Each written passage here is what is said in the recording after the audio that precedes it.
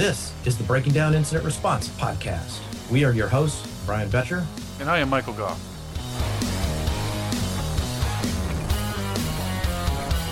And yes, welcome to show number 000, the first edition of the BDIR podcast. Now we've done it. We've created a podcast. Another one, part of the Breaking Down Security family. Well, this podcast, I guess, should be about what the podcast is about, right? It's a good place to start, 000. What are we going to talk about? Why should people listen? And what will we cover? Right. So we'll go into show summary right now. So we'll do basically news-related items, what's going on, IR-related. We've got some 401k fraud that we'd like to talk about. A North Carolina school got billed a lot of money to do some malware cleanup, and we'll go over some Emotet artifacts there. That's what they had. We'll cover some site-worthy items, which are recommendations on what kind of websites there are out there, IR-related. We'll go into a tools-worthy section, talk about what kind of tools fit the framework of the show, and we'll go over one of those tools and or more. And then we'll talk about our topic of the day, which is what this podcast is about. First of all, the sponsors of our podcast are... Yep. Go ahead, Michael. We got to thank our main sponsor that's going to be doing this podcast. Obviously, we have to thank ourselves in this case. So LogMD, the log and malicious discovery tool. So give it a try and discover it and see what it can do for your logging, as well as helping you do malicious or malware discovery, which we'll probably cover in a podcast in the future of what we do with that. All right. And then I'd like to introduce the guest that we have today. Our first guest is a regular speaker at security conferences. He's also a trainer in advanced malware analysis. His name's Tyler Hudak. Welcome to the show, Tyler. Hi, thank you. Thanks for having me on. Hey, Tyler. And our second guest is author of 3 series of books on digital forensics. He's a certified SANS instructor. And most importantly, he's winner of the inaugural NetWars DFIR, host of Forensics Lunch. And he's a partner at GC Partners, which is a forensics consultancy. Dave Cowan, welcome to the show, Dave. Hey, thanks for having me on. Woohoo. Well, let's first thank our show. This podcast is sponsored by our 2 guests, GC Partners. And Dave, you can tell us about what you guys do. Let our listeners know how you make a living. Sure. So our main line of business is we get involved when people are getting sued or suing someone, and they actually need an expert witness to come actually testify to what happened, who stole what, who lied about what, who forged what contract or destroyed what evidence, all that kind of fun stuff. That's mainly what we do. We do incident response and all the rest of that stuff, but we tend to do it as a subcontract basis because, as people who do incident response know, the worst thing about incident response is doing incident response. So we like to make sure that we can buffer it out between other work and say no when we can. But that's what the company does. And then I'm also a SANS instructor, as you pointed out. And I don't have any U.S. courses, public U.S. courses, actually this year. But if you're listening in Singapore, Amsterdam, London, or Australia, I will be coming your way this year. Down under. I love Australia, especially in the wintertime. What is there, some kind of legal thing where you can't teach SANS course in your own country? What's that about? So I've been teaching SANS courses in the States for a couple of years now. But this year they're like, hey, how about we let you go out of the country? And I was like, yeah, I'll give it a try this year. Let's see how it works. And so the ones they offered that were really interesting happened to be amazing, fun cities. You know, it just happens to work out that way. Business class, that's the one word I'll tell you when you fly to Australia. Yes. And their other sponsor of the show is going to be Tyler Hudak and his training. And Tyler, why don't you tell us a little bit about what you're doing on the side and your training and other areas that you want to tell and share with our listeners. So I've been doing training at various conferences for the last 8 or 9 years or so, mostly an introduction to malware analysis course, although I've done some other malware analysis courses.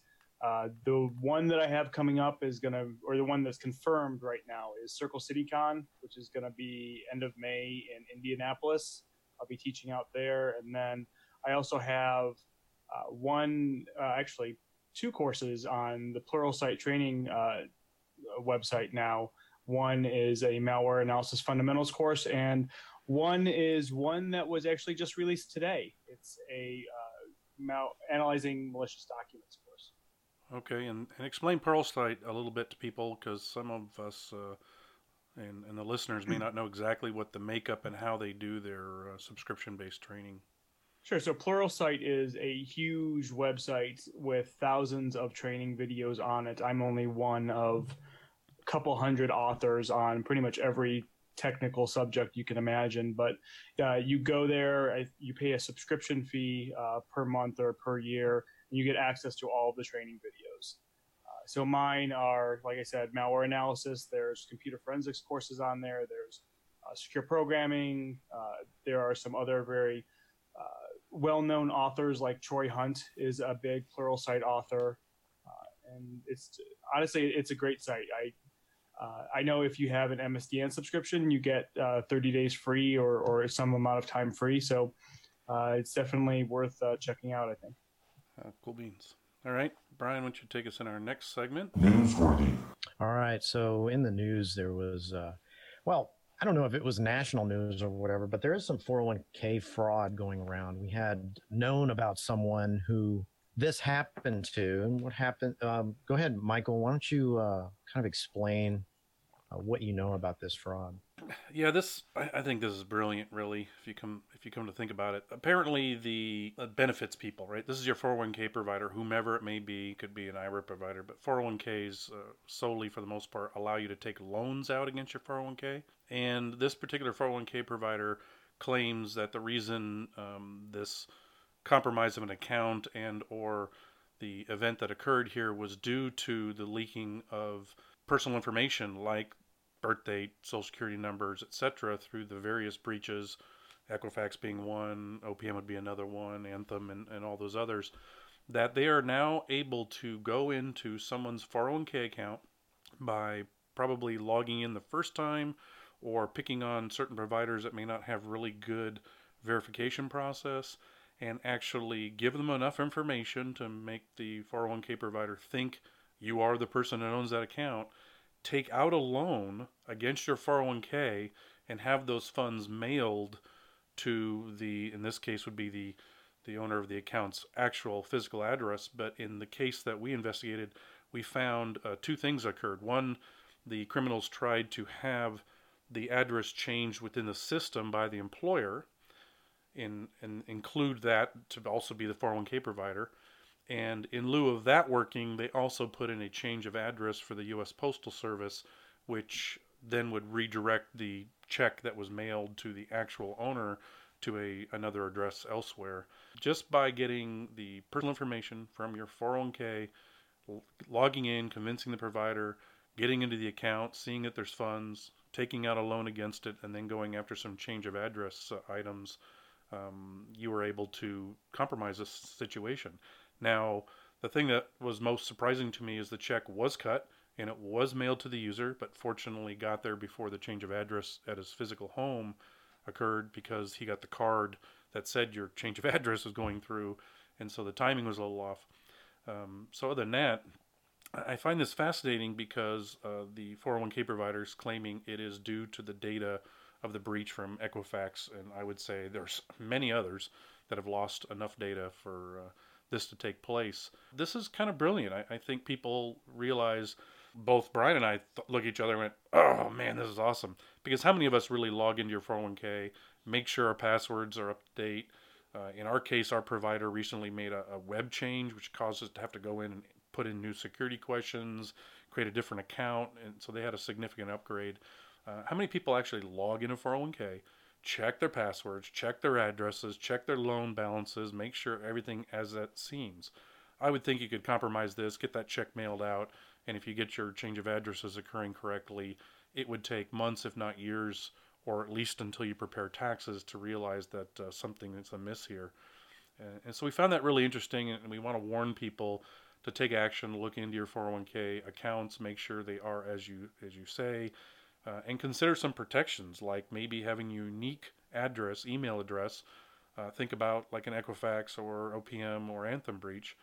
Take your the addresses, your email addresses you all use there, and say, all right, I'm going to change that to something unique because these are high value targets, and that way, if these other things like Facebooks and Yahoos of the world get compromised, my email address that I use for those is completely different than the thing I use for my bank, my 401k, my IRA, and my financial kind of institutions for investments. And then also make those passwords very unique. I mean, this is a great example where passwords into accounts better be unique. If there's password reuse in your 401k, you could be really in bad shape with all the data that's available for people to verify who they are. So that's kind of the summary of the 401k fraud. We found it really interesting. We found it to the fact that it was that successful. The check was mailed. Fascinating. Turned out one of the reasons it got caught was the email address they used. The HR person actually changed it to the person's internal email address, and that's actually what kicked off. So kudos to that HR person. And that should probably be a process all HR people do, is never update or even consider updating someone's 401k or investment accounts without using their internal business email or some other verification, which we implemented after this case to make sure people that were making requests were actually those of the company. That's a story. Hasn't made the news. I think it should. I think this is a new area of criminal fraud that's occurring, and they're blaming the breaches of large data. And I think a lot of it has to do with how the account is set up initially. I know I've went through a 401k setup after I quit a job, and then I had to log in and basically re-register for my 401k through another company. And the initial password on my on the 401k account was my social security number. Not good. Next, we have North Carolina school that got infected with ransomware, and basically they hired a consultancy to come in and clean up, I don't know how many machines. Basically, they said it would take them at least 30-day effort, and it would cost them $314,000 to clean up their site. And then there was another contract for something like $800,000 for a 1-year consultancy afterwards to make sure they didn't get reinfected. Yeah, and correction here, not ransomware, just the Emotet rootkit. Yes. So the reason this kind of sticks out to us anyway is it seems an awful lot of money to clean up some 20 servers and 3,000 client systems. This was awarded, again, this is the thing people need to understand about the public space is that open records allows newspapers and news agencies to make requests about these kinds of events, and the government agencies have to provide it as a part of open records and transparent government. So some information has been available, and how these news stories get out around the school districts or government agencies. So there's probably some information we definitely don't have. So there's a caveat there. We don't know everything about the situation, but this was a non-bid situation. So they picked a service provider and went with them. $314K. I don't know about you, Tyler, but how long do you think it would take you to clean up 20 servers and 3,000 client systems if you had the proper tools? I think I'd do it a lot less than $314,000. Yeah, I mean the servers would definitely be a lot easier than that many clients, but once you figured it out, I mean, you write a script and you should be able to get rid of it. I mean, I'll admit it's been a while since I really looked at Emotet, but I don't remember it being that completely difficult to remove.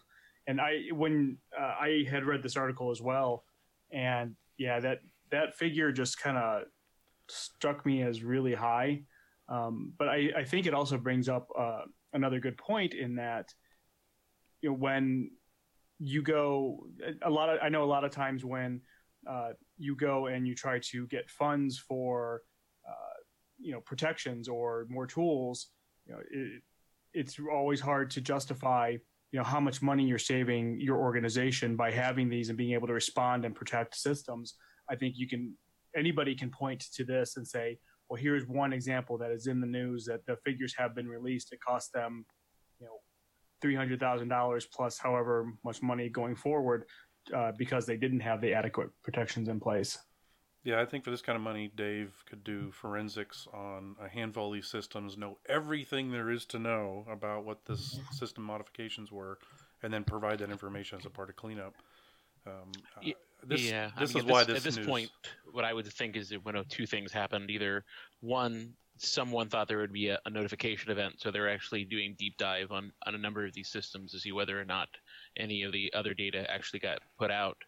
But two, I mean, typically these are insurance covered events, so it could be that someone decided to be more thorough. That's a good point. Insurance, not my money. Yeah, both Brian and I looked at these numbers. I'm like, wait a minute, they're telling me 314,000. Now we've dealt with Emotet and getting it and putting it in the lab and detonating it. It's not that complicated. There is some in-memory components of it, which, like all good IR people, we just bounce them. I know Dave's going to hate this, but we just bounce the box, pull the power, and boom, we flush memory that way. Completely kills your forensics scenarios, but if we're talking about cleanup here, or I'm talking about cleanup.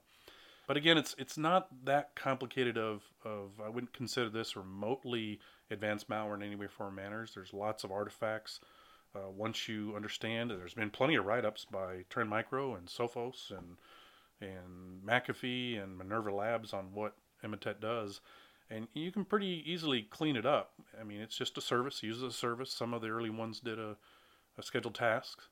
They created a couple of unique directories to see if they were in a sandbox to do some testing there. They did use a startup folder, drop some files in Windows, System32, Sysfile64, but they used the typical directories of appdata local temp, appdata local in some random directory, and appdata roaming Microsoft Windows where they drop their binaries. Not really hard, not really complicated. Once you identified what Emotet did, you could easily clean this up. So that's why this story stuck out to us as like, wait a minute, what? And there was mention about they didn't think they lost any data, but I'm sure a chunk of this money is into doing that kind of forensics, but that really wasn't discussed in here. Yeah, there's always what they publicize and then what really happened. So I think one of the takeaways. Well, basically, they ended up paying $1 million for a year's worth of protection from this consultancy company. At least that's what was made public. Yeah, potential contract monies, right? A lot of money. And I think that's one of the takeaways Brian and I talked about while we brought the story up is what is the takeaway for a company or an educational department or a government agency or any of our listeners that may be too small, that don't have all the tools you need or you think that you should have, and something happens and you need to employ somebody. How much money should you spend? I think they could have done an evaluation with somebody like Dave, like somebody like Tyler, myself, Brian, whomever, to get an idea and say, well, here's some recommendations. There may be some other reasons they decided to reimage everything in that they were looking to clean things up of unknown, right? Well, we don't really know what's going on in these boxes, so let's just take this opportunity to wipe the environment and start over. That's a possibility. It's not in the article. We don't really know what the drivers are, but I think if you find yourself in this situation, you can go obviously to a known IR firm, the Mandiant, Secure Works of the Worlds, and all those guys. But you can employ or get to know a security person that does know malware, like Tyler or myself, that's employed, that does side work or is full time on this, and say, can I get some advice before I go out and spend $314,000 plus another, $800,000+ on a year support contract? That's kind of the takeaway here: is seek some advice before you pull the trigger. I know when I worked for the state and we had a situation, one of the things I noticed about elected officials was sense and commonality went out the window when their personal reputation was at line. That's something to take into consideration is, their reasonable actions sometimes go crazy when these kind of events are bad. That's the takeaway we have from this story. All right, the next item here is Yeah, our website this week is thisweekin4n6.com. This week in the number 4, the letter N, the number 6.com. I just clicked the link and my internet is kind of crappy, so it's not coming up. Michael, you want to take this one as well? Sure. Sorry, I kind of like this site. I put this in here, one, because Dave's going to be on the show, and we'll talk more about what this show is going to cover moving forward. But I like this because they put out bits of updates of things that are occurring. For example, came through my RSS feed one time that they had realized that we'd shipped version 1.2 of LogMD. So they're pretty wide in the forensic space, and they try to keep people up to date with some news bits and things like that. And I'm often asked, what kind of sites do you have? What kind of RSS feeds do you have? And so I like the fact this is a summary type site, and you can click on the details to get more. But because we have Dave on and Tyler, we figured we'd do something a little more forensic-y, because normally we'll focus more at our site, which we'll talk about in a little bit. And so that was my pick for the week.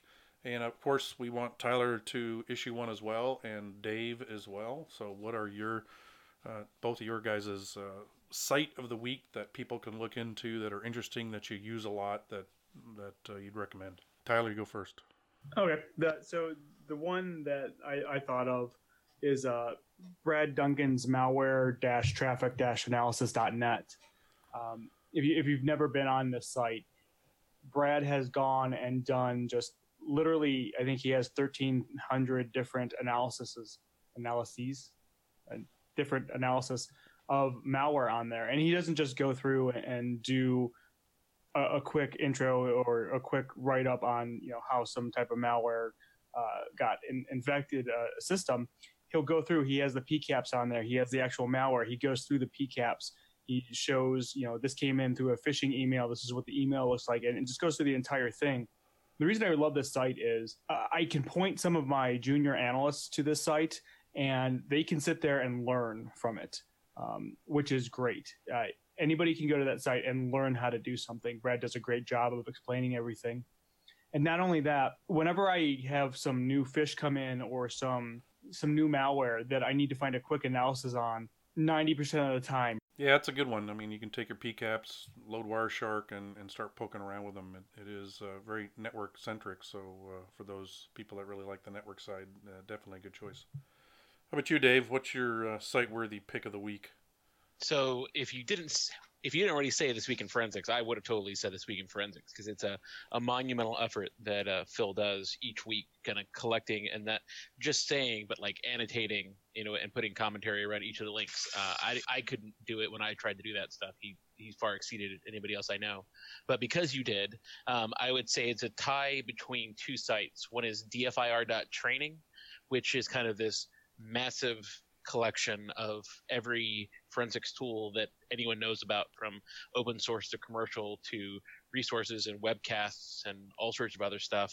And then about DFIR.com, which is more of the incident response side of good incident response guides and knowledge and training. No, those are definitely good ones. I like that. All right, let's go on to our next section. And talk about some tools. Well, of course, the first tool, it couldn't be possibly the first podcast unless we talked about LogMD. And of course, everybody, we have a free version of it, so go out there and play with it. It will help you audit your logging and auditing of a Windows-based system, but it also does malware discovery. So we look for unique artifacts within the system, full file system hashing compares, registry compares. Really a quick and dirty way to do quick triage, for lack of a better term, because Dave's on here. We'll probably talk about triage as we get into the incident response side of it. But it's a really good tool to be very quick at it. What used to take us a couple hours, we're well under an hour now. We can very quickly detonate malware, find out what launched what, see what it did, get the artifacts we need, and move on. Wouldn't be show zero if we didn't mention the tool that both Brian and I work on. So that's our tool worthy of the week choice. How about you, Dave? What's your choice of a tool recommendation? So I would probably be in trouble if I didn't mention the tool that we provide for free and sell as well, which is called Triforce. It's at gettriforce.com, and it's a file system journaling analysis tool. So it's the ability to roll back changes that have occurred across a file system to determine what malware is doing, or destructive software, just users doing normal weird and crazy things. So that's that side. On the other side, I would say the thing that's getting a lot of traction that we put out that is open source is our file system events parser for OS 10 and iOS, allowing you to see that same type of granularity but on Macs. Beautiful, a Mac tool. Love it. How about you, Tyler?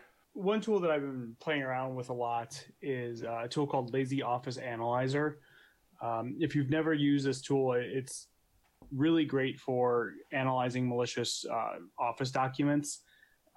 One of the ways that you can analyze documents very quickly is to load up a debugger and just set breakpoints on certain API calls. So write file and create process and some of the HTTP related ones, so that if you get a document, like a Word document that's very obfuscated or has obfuscated VBA code inside of it, deobfuscate it. All you have to do is set the breakpoints and wait for Word or whatever you have to hit those breakpoints, and then you can see where the malware was writing to or what process it was trying to create, and so on. The problem with doing that, especially for people who are kind of new to malware analysis, is debuggers can be very overwhelming to them. And so Lazy Office Analyzer is this great little Python script which just automates all of that for you. It will take it. It will automatically set the breakpoints using WinDebug. It will kind of parse it all out. You can tell it when to stop, or if you don't want it to stop, you let it keep going. And it just shows it to you in a very nice little format at the end. So I can load up this in my sandbox. I can load up a malicious Word document, let it run for about 30 seconds, and then I have all the information I need as to where it was trying to download a file or what PowerShell command it was trying to run. Oh, very good. So I'm a big user of Office Mouse Scanner. This is obviously that on steroids. Now we're up on our topic of the week, and that is what is this podcast all about? Well, basically, it's about incident response, detection and response, active defense, threat hunting, malware discovery, basic malware analysis, all of that encompassing NIR, with the exception of what Tyler tends to do mainly and what Dave tends to do as well. So the advanced analysis and the forensics we're not going to cover in this podcast. Now, let's kind of define what IR is, because I'm confused what incident response really is. You get a sense of that from different organizations and such.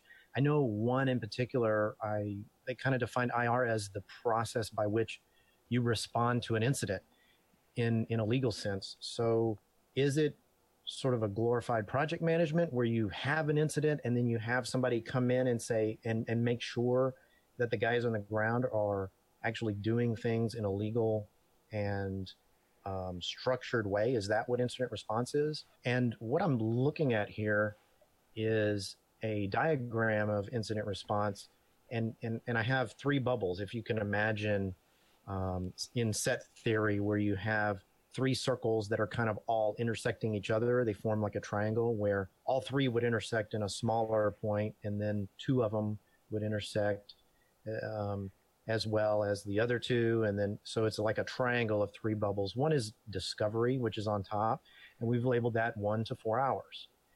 Analysis is on the bottom left, where it would take basically between 4 hours and 3 days. And that would be your advanced analysis of malware or certain binaries. And then on the forensics end, we have on the bottom right would take from 3 days to a week. Do you guys agree on that? So I think one of the reasons we want to bring this up is DFIR, I think, has gotten very wide in regards to the various areas. In my training, I break it up into basically multiple parts, 5 parts. Malware discovery and basic analysis is what I tend to teach and train. Then there's the advanced analysis that Tyler does and the reverse engineering. And then there's the stuff on the far right that Dave does, which can encompass everything to the left. I break this up from being an incident responder in big events. I dealt with the Chinese in the gaming, where stuff to the left takes less time, stuff to the right takes more time. I can do malware discovery and basic analysis far faster than probably Dave can do forensics, and get enough artifacts to allow me to take some immediate action, do the triage portion of IR or forensics to get things going, to get things blocked, to get things black holed, to get some items identified so we can do some hunting. And so there's a breakdown, I think, now within DFIR that allows what we do on the left to what Dave does on the right and what Tyler does in the middle, that we all have verticals now within DFIR. And so I think the bubbles that we'll have these in the show notes that Brian's referring to with discovery, analysis, and forensics kind of breaks down into those 3 pieces. Discovery is what Brian and I do a lot of.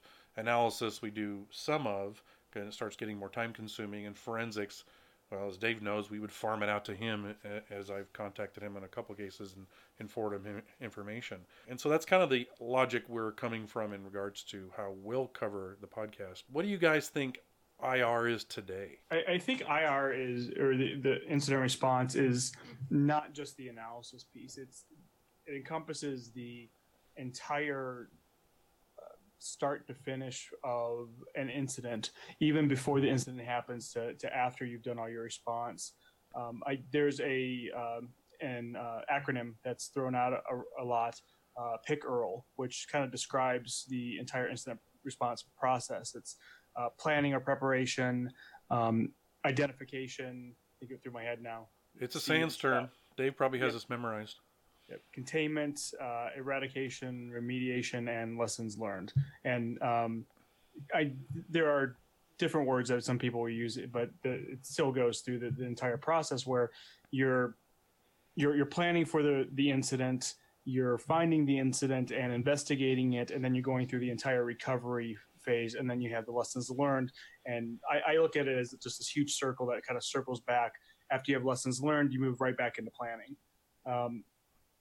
So I think looking at the three circles you have here, or the three circles that you described, is definitely part of the incident response process. I think that it would involve a lot more, though, at least based off my experience and based off of everything that I've done.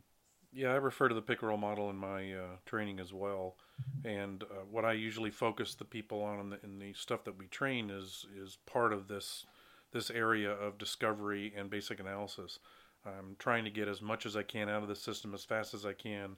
Of course, this preparation ahead of time, what are those things we're looking for, and is the lab set up and all the prep we have to do? Do you have a war room where you can put a bunch of sticky notes and start recording information and all that stuff that goes along with the incident response? You got to have a plan. You've got to have playbooks. But in a day-to-day scenario, that's where we'll cover in our podcast, that this podcast will cover on, is kind of what we do day to day as a part of that IR task. We'll have people in. We plan to have Leslie Hack for Pancakes on here to talk more about the process of incident response and the project side of it, and people like that. And of course, we have Dave and you on today. And so, Dave, what do you think on this space? So it honestly, for me, depends on my client. So obviously, we're outside consultants. So it's typically, it only bubbles up to us when it's terrible. And because of that, I've seen different companies treat IR in different roles and capacities as they evolve and mature, because terrible things keep happening. So for some of my clients, IR is what happens when the SIM has an alert and they decide to do something about it. For other people, they generalize IR much larger, and it's not just the technology assets, but it's any type of incident that could occur, from physical to natural disasters to anything else. So a lot of it depends on the company, the culture, and what they've dealt with in the past. But for me, what's interesting about IR is that a lot of times we get focused on commodity malware in IR, and people get surprised by the other elements that then come about, which is typically where I get interested and where we get involved. Is not so much the commodity stuff, because like you said, it's fairly rapid. You identify it, it's known, you already have other write-ups for it. It's when you have either non-commodity insiders or just plain people, bad actors, who are coming in, not necessarily using malware, but actually just not claiming nation state here, just criminal groups making use of your system. So today, for instance, we had a call from a managed service provider who says 2/3 of their systems got taken over by Bitcoin miners. Ouch. And so 2/3 of a very large number of systems. So that wasn't so much about malware or even part of the traditional response process. It was, okay, well, crap, what do we know about this Bitcoin miner? Can we figure out when it got on? We need to do the analysis and then start tracking the wallet, which mining pool it's part of, and where the profits were going. Yeah, so now we're getting into the who did it and what exactly did they do, right? This is more of the details around the forensic side and defining forensics. Maybe as part of DFIR we should have kind of a forensics definition.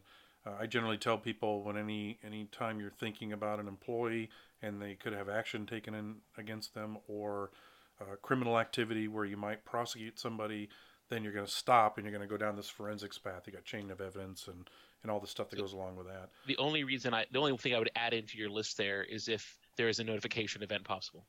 Yes, right, exactly. If there's potential that we're going to have to notify somebody that, we lost your data. I would totally agree with you there. Yeah, the second notification comes in, the lawyers come in, and then typically that's when things get messy. Yeah, I mean, it's totally different how we would handle malware, which Brian and I deal a lot with that. But if I have RDP open in the internet and I RDP in your environment and I start crawling around and I start plopping Bitcoin JavaScript everywhere, you're not going to quite treat that like malware discovery. This is a little different process, a little different playbook you're going to have to follow. Exactly. All right. How about analysis, Tyler? How do you define your analysis space? So I do basic analysis. I get about 12 tools that I try to lock people in. I kind of say become masters of this first before you go take Tyler's class. So when the fire hose gets opened up a little more in Tyler's class, and then you can go to take a SANS class after that, and it opens up really wide when they spend 3 days talking about tools. That you're really good at one area first before you move on to the other area. How do you define analysis in regards to the DFIR space that you play in, or as DFIR in whole? When do you stop? I always tell people, try to get it down to an hour. Try to get a refined process down to an hour that you can repeat over and over and over again very quickly. Windows, for Mac, for Linux, etc. And then in some cases, you never do it in an hour. You may take 2 or 3 if you're dealing with a large Unix system or whatnot. What should they focus on, or how do you define where you start and end? Do you have 2 parts to your basic analysis and advanced analysis, or 3 parts with reverse engineering? How do you define that? It's a good question, and I think a lot of it comes down to your experience, and obviously each case is going to be different. But when I go in and I'm teaching a class, one of the slides that I always have in there is you want to focus your analysis. You don't want to just go in gung-ho and say, I'm just going to analyze everything and find everything, because you're going to be there for the next 2 weeks and you're still not going to find everything. I always try to tell my students and the people that I'm working with to have questions in mind that they want to answer. So to go back to the Emotet example that you talked about earlier, if you had that and you wanted to analyze it, and let's even just go into that school district, what were they trying to figure out, or what would I have been trying to figure out in that? It would have been, how do we detect this? How is it reaching out to any websites? Is it reaching out to any command and control servers that we can then look on the network to see who else is reaching out to those command and control servers? How is it maintaining persistence? What registry entries is it dropping? What files is it dropping? So that we can then write a script to remove it. Is it setting anything else that we can use to identify it, like a mutex or some weird file or something else like that?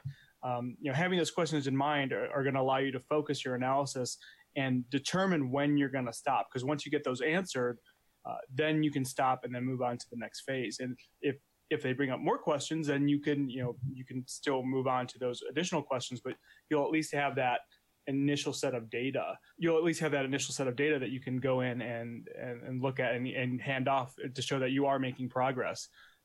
I think it comes the same thing will happen if you're not analyzing malware. Let's say you have a system that's potentially compromised. All right, well, you're going to have some questions in mind. Is there anything persistent on there that shouldn't be? Is there a service starting that shouldn't be? Is there something in the user's run key? Are there any executables in temp directories that shouldn't be there, and so on? And so once you have these initial questions, and you get those answered, that's where I see the analysis stopping. But like I said, the more experience you get, the more you'll be able to know when you have to go a little bit farther and when you can just stop. Your term phases fits in here because I talk about malware discovery and basic analysis as an entry phase, right? I want to get all this done very quickly. We generally can throw a piece of malware in a box, detonate it, and we have our answers of the IP addresses. Why is that important to me? Because I want to put that in my log management solution. Because we have the firewall logs all in log management, so therefore if anybody else visited any of the IPs that this malware used, we would be able to identify, hey, that box over there, I don't know who owns it yet, but that IP address has the same communication going on, right? So I need the IP address for sure. And then knowing directories and files and auto runs and things like that allow me to quickly go to that box and say, look here, here, and here, and here, and say, okay, I know this box has the same thing or something similar, and I can take whatever cleanup action or know that at least that's done, right? That's my phase 1, malware discovery, basic analysis. I've done, the SIG checks and things like that, and I know basically this is what's infecting the box. I can make the decision at that point to then go into more advanced analysis, do the word, take the Word doc and do the whole analysis like you mentioned in your tool, that you mentioned in the toolsworthy section. And then, or you isolate the box and you then set it aside and you call Dave and say, I need a forensics analysis on this. I look at that second phase being more advanced analysis and even reverse engineering, where when I dealt with the Chinese and dealt with that, obviously, this is custom made malware, right? Unique for one company. When they attack you, it's even got your company name and the stuff, so it's very unique to you. And you say, all right, how much time do I want to spend on this? When you get into that, and you're talking about advanced malware that's unique to one company, you spend a lot of time in advanced analysis and doing reverse engineering on it. Where companies now, IR firms, SecureWorks and Manions of the world and others, you can actually use your hours when you have them on retainer for an IR gig towards the end of the year or as a part of the year, use those hours and send them payloads you want them to reverse. So you don't have to have the staff. You potentially can farm that phase out to a possible IR firm. Hint, something maybe that North Carolina school might want to do. And then the third part is forensics. We have a policy where we're at. If we have to do forensics and we think we're going to go down that path, we would farm it out to GC partners. So that's our process, right? So that phase is handed off to somebody in forensics. That's done for, I think, multiple reasons from the different phases, is because I can't staff all those people for the occasional times I might need those services. Bigger the companies, the more you do it, then you can have more staff and you'll have dedicated people. But smaller firms might consider farming out these phases to firms, which is how we look at doing it. And these would all be playbooks, right? So Tyler, your playbook would be different than my playbook, which would be a lot different than Dave's play manual. It'd be pretty intense doing the full forensics, disk imaging, and all that. What lessons do you two want to tell people on the preparation, the P and the pickerel model? Give somebody a hint on what they should prepare for first and foremost. Obviously have an incident response plan and write that, but what kind of things do you see that probably most people don't do a good job preparing on? Well, I mean, the first thing that I'll say is the preparation never ends. After every incident, you're going to be preparing again, and you're going to be taking those lessons and kind of looping them back in to figure out how things work. Honestly, the biggest thing that I see issues with is actually the boring stuff that nobody really wants to think. It's not the cool, fun stuff. It's making sure that you have policies in place so that you can go and grab a machine if you need to, or that you do have the authority to shut a system down if need be. Making sure that you have the right enough disk space so that if you have to take a dozen images of 1 terabyte systems, that you have that space in a SAN somewhere to do this, and so you're not scrambling at the last minute. I mean, those are the big things. The little details that aren't the sexy things that people want to do. They're not the memory analysis or the malware analysis or the disk analysis. It's all those little things that nobody wants to do. And the templates for writing your reports and for keeping track of information during an incident and all that boring stuff, those are the things that I think are the most important that a lot of people forget to prepare for. Yeah, policy. So when I know when I'm going to use Dave, when someone says I want to investigate an employee, whoa, I don't want retaliation here. Hey, Dave, I got a gig for you.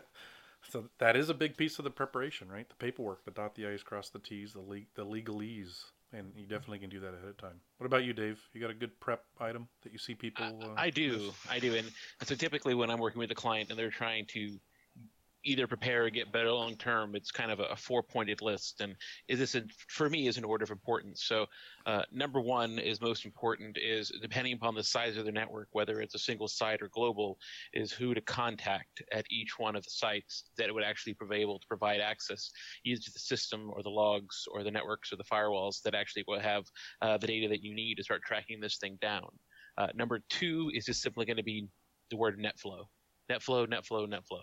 Where is it? Who has access to it? How can you query it? Where can you get more of it? How's it being stored? Everything you can to get more NetFlow.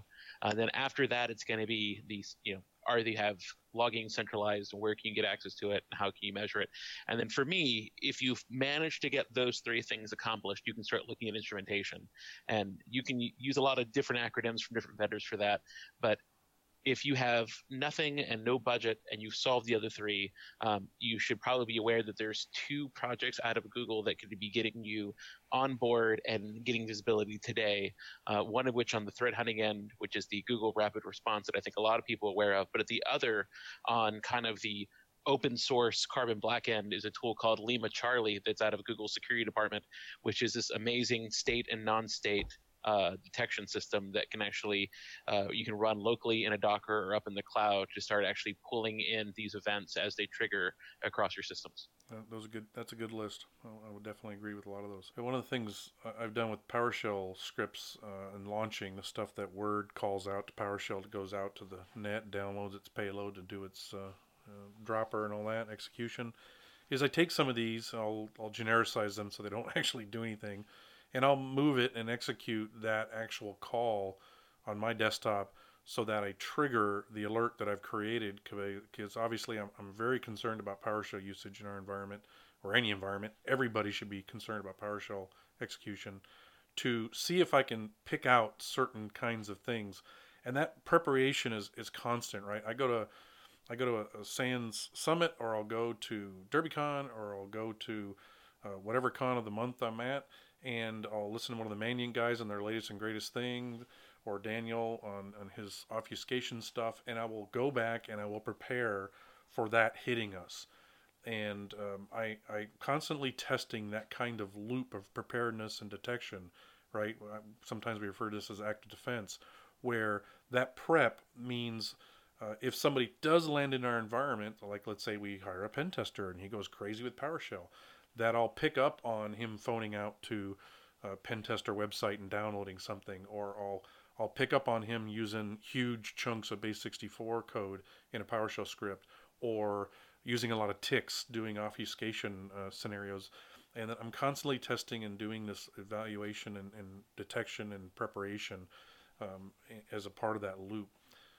And so that is a good one, because we are constantly doing that. Some people, I think Brake brought up one time saying, oh, yeah, tuning your sim is so much fun, and he was being facetious. And it's like, actually it is, because when you detect something that you've been working on for a while and you start throwing what you're actually receiving on a day-to-day or week-to-week or month-to-month basis, and you start throwing that at these things you've created in your sim, and you're getting positive triggers. I know one of my big base64 triggers was getting thrown by Foxit Reader, and like, well, I just have to filter that out. And once I did, I'm like, okay, let's throw that at it. And it's pretty impressive. We had this rollout of a new solution that used PowerShell, and it threw a whole bunch of alerts. It did exactly what I designed it to do. So tuning the sim was a huge piece of preparation, and was part of what I consider to be active defense, where you're constantly doing this tune, tweak, learn, tune, tweak, learn, waiting for that next attack. How do you guys define active defense? What do you think active defense is, Brian? Well, active defense, I think, is, well, a lot of people define it as hacking back. I don't. I think it's clever ways to thwart an attacker, like zip bombs, or directory structure that never ends. It's like an infinite directory structure, things like that.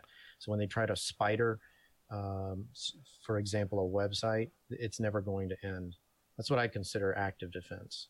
Like honeypot kind of stuff, or honey accounts, or honey files, or things like that. Yeah, some to thwart an attacker and give yourself more time.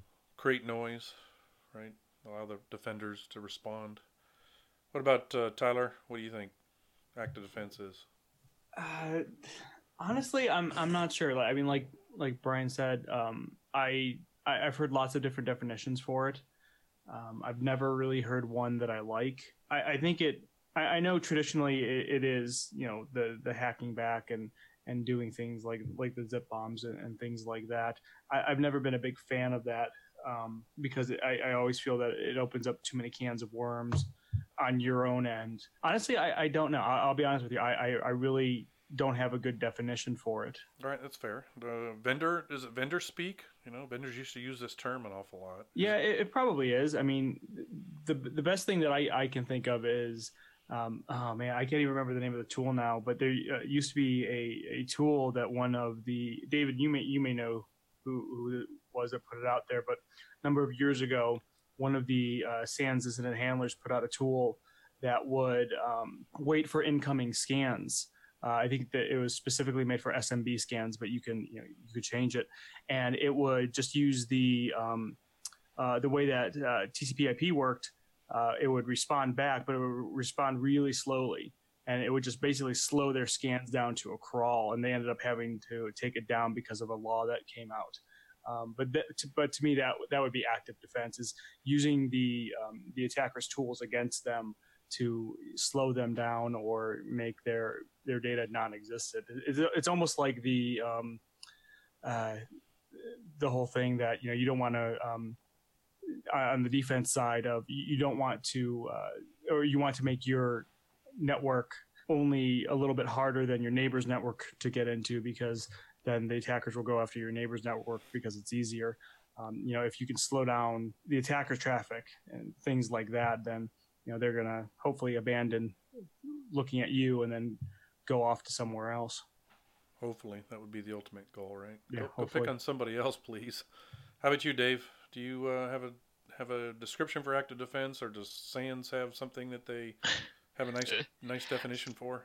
So I know SANS does. They have a new class out, actually, for active defense. But for me, there's kind of two definitions. There's the classical vendor definition of active defense, which is much more around the IPS devices that are going out there, putting up fake services and hosts, and basically when people respond to them, then triggering events to occur, or detections, or additional kind of responses. But what I'm seeing, and I'm not going to name names, but I'm seeing one of my smarter and larger customers doing now, is that their new version of active defense is what you would classically call kind of counterintelligence, where they're actually setting up fake networks, and when they see certain traffic, they're basically rerouting the attackers and natting them into basically a fake net, which mirrors their real network, to actually try to find out either what they're doing, or to feed them bad information to lead them down either the wrong path, or if it's for competitive intelligence, to feed them bad data to make them make bad decisions. Ooh, I like that idea. All right, let's talk a little bit about threat hunting. This is kind of a new term in our DFIR area, where threat hunting is now becoming a full-time job for individuals in the industry. And we know some of the bigger companies do quite a bit of this. So what's your take on threat hunting? Where do hunters fit into all this? I mean, I think that threat hunting has become an integral part of the incident response, the entire DFIR process. We talked about preparation and identification, the first two parts of that pickerel. I think it fits right in there, because you have your traditional ways to detect attacks through logs, through antivirus, through NIDS and IPS, and even now with the EDR type systems. And and the attackers are human, or most of the attackers are human, and so they're going to change and they're going to modify their tactics. And so you can't just have a automated system looking for signatures. You need to have a human on the other end who can think as well, and say, all right, well, if I was an attacker and I wanted to laterally move within the network, how could I do it? What are the top 5 ways that I could do it? And then use that and figure out, all right, well, based off of that, what logs do I want to look for? What evidence do I want to see of that? Without that, the defenders, if you're not doing that, or don't have some aspect of that going on, I think you're in a losing battle. So to kind of circle back around to your original question, I think threat hunting has absolutely become a integral part of the whole DFIR and incident response process. Yeah, I take hunting even to the extreme of where, if you bring in a pen tester, one of your jobs as a defender, the blue teamer side, is to hunt to find out what the pen tester did. If you hire him for a wireless assessment or web-based stuff, is go hunting to figure out, what did they trip? What did they trip that I did not detect?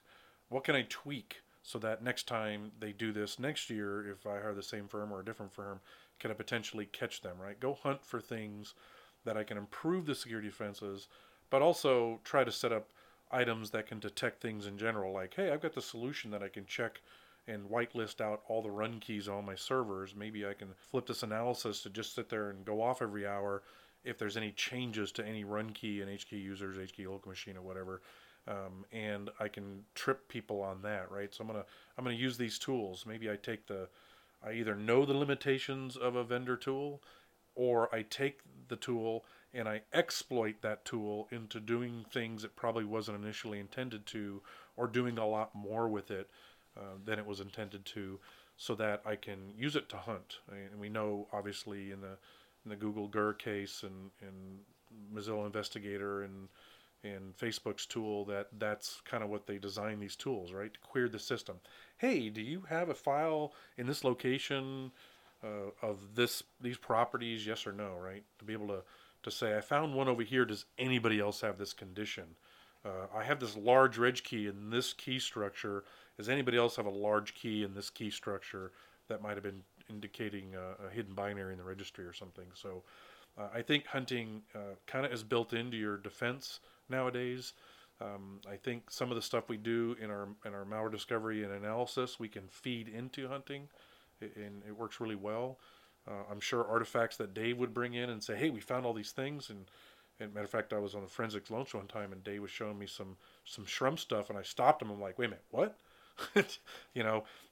I can totally see using this. And Brian and I actually integrated that in LogMD and found a case where we worked with a contractor and found where that whole mentality allowed us to then know exactly how long that contractor's machine was infected. So we understood how long the event was going on. And so hunting is kind of this ongoing, constantly looking for things from the bad guys and or artifacts and or behaviors, and also finding what your pen testers did. I think there's probably not enough of that going on. I think we hear about the purple teaming from our pen tester vendors trying to improve their service offerings, but I think blue teamers, the defenders of the networks, the customers, need to hunt what their pen testers do as part of threat hunting. At a minimum, start there if you're having regular pen tests done. What about you, Dave? Coming from the forensic side, this is probably a little different. You're hunting the entire remnants of everything that happened on the box in a timeline. Yeah, I'm very happy that threat hunting is becoming a thing, because it means that people are no longer being passive about waiting for a sim alert to go off and then putting their head in the sand if it doesn't, assuming that everything is fine. So I'm happy, even if I don't agree with everyone's definitions of how they do things or why they do things. I'm just happy they're doing it and they're looking. So I think it really depends on the maturity of your instrumentation, how you can hunt. I mean, I think at a minimum, just getting a threat intel feed into the tool of your choice to start looking for the basic indicators is great. To actually start proactively looking for this stuff. And then when you're ready to move up, you can start integrating. I don't know if you've seen the amazing document that came out of the Japan cert, where they actually started tracking all of the major artifacts left over from the most popular lateral movement tools. And they actually turned that into a set of signatures that you could start looking for in your hunts. And then above that, you have, what Microsoft has done, and I don't know if you've heard about this, but Microsoft's red team runs year round, and their blue team hunts them year round. And so they're always looking for a red team they know is present, and then they happen to stumble over real attacks in the process because they're looking for all these new and novel ways that their red teams are getting in. And then for me, kind of like where it gets, if you've achieved all these things and you're doing all these things, and kind of the next level and where we're seeing things going is doing more advanced hunting, where we're actually starting to compare what's in memory to what the operating system's showing, and actually doing diffs of that in real time to find out what's being hidden from us. And we're currently doing that with GER, and I think a lot of other people should be kind of looking into that if you've achieved the other levels in your maturity cycle and you're ready to kind of take things to the next step. So yeah, there is definitely a maturity level in DFIR, right? You got to start to the left, work your way to the right, become a forensic guru. I think a lot of people try to take too much on when they're learning this space, and it overwhelms them because now there's so much to do. I want to be a malware discovery, basic, advanced analysis, reverse engineering, forensics guru. Jack of all trades, master of none.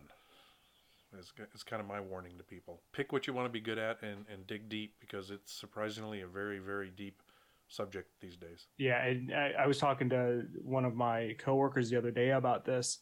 I don't know if I was just starting out now, I don't know if I'd want to get into the space because it's so huge. I mean, I've been doing security for almost 20 years now. And, when I started, the only way you could get into this was if you just happened to stumble upon a private company that had a security group, which was very rare, or you worked for the government.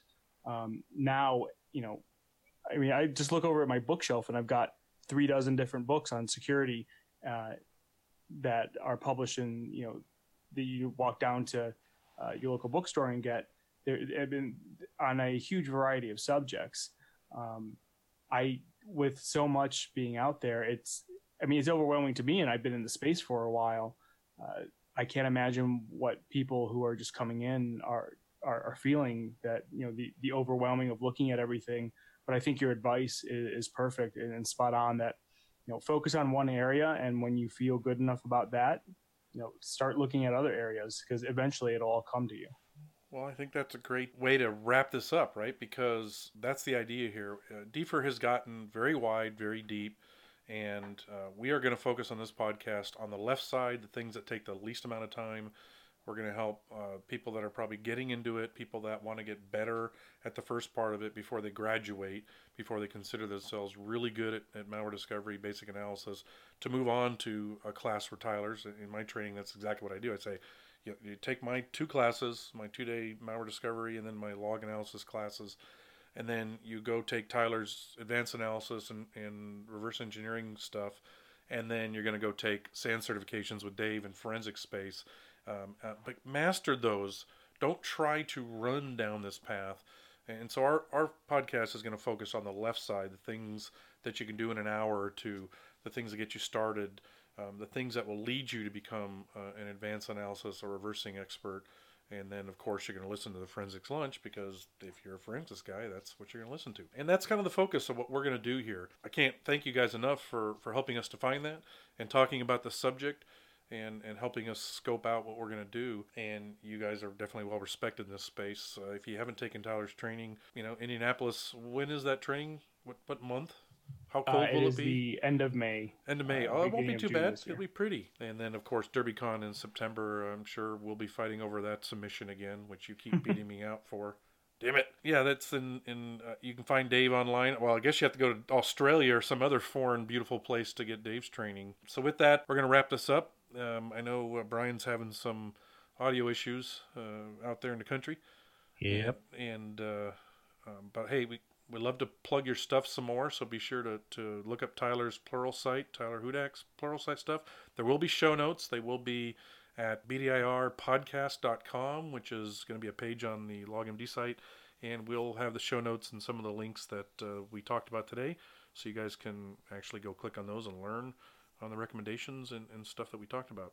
Again, Dave Cowan, you can find him at gcg-cpartners.com. And, of course, SANS training all over the place and various cons. You'll be in Austin at the DFIR Summit, hopefully. That's the plan. That's the plan. So he'll be here in our hometown, and hopefully we'll get scheduled to go to that this year and hang out with him a little bit. But he'll be busy doing the whole, putting on the thing and herding the cats in and out of the room and whatnot. Any other last thoughts you guys want to share before we wrap it up? Just to say thank you for having me on your maiden podcast, or your maiden episode of the podcast. It was truly an honor to be asked, especially with such a great other person on here, such as David, who's a legend in the field. It was quite an honor to be with all you guys. Yeah, we thought this would be a good one to cover the space, and we have the left all the way to the right covered and Brian and myself make it 3. We're probably equal to you two. But we wanted to make sure that we gave all that insight for people, so they can make good decisions and at least understand that we're gonna cover our stuff to the left. We will obviously cover tools and have people on that will talk about the advanced area and reversing, I'm sure, and forensics. Who knows? There may be a release that Dave wants to come share with us at one point in time in the future. But that's what you'll learn here, and we'll cover the same kind of flow. We'll talk about some newsworthy items. We're not reading the news. But we will talk about some things we think are interesting and things to consider and maybe you should think about. There's lots of podcasts that talk about the news, so we don't want to regurgitate that. And then hopefully some sites and tools that can help you on your career path to learning and advancing in our DFIR area. So thanks everybody for participating. I got my last soundbite in there, so I think we're good. And we'll talk to you soon, and thanks for joining. Yeah, absolutely. Bye, guys. Thank you. All right, thanks. Cheers.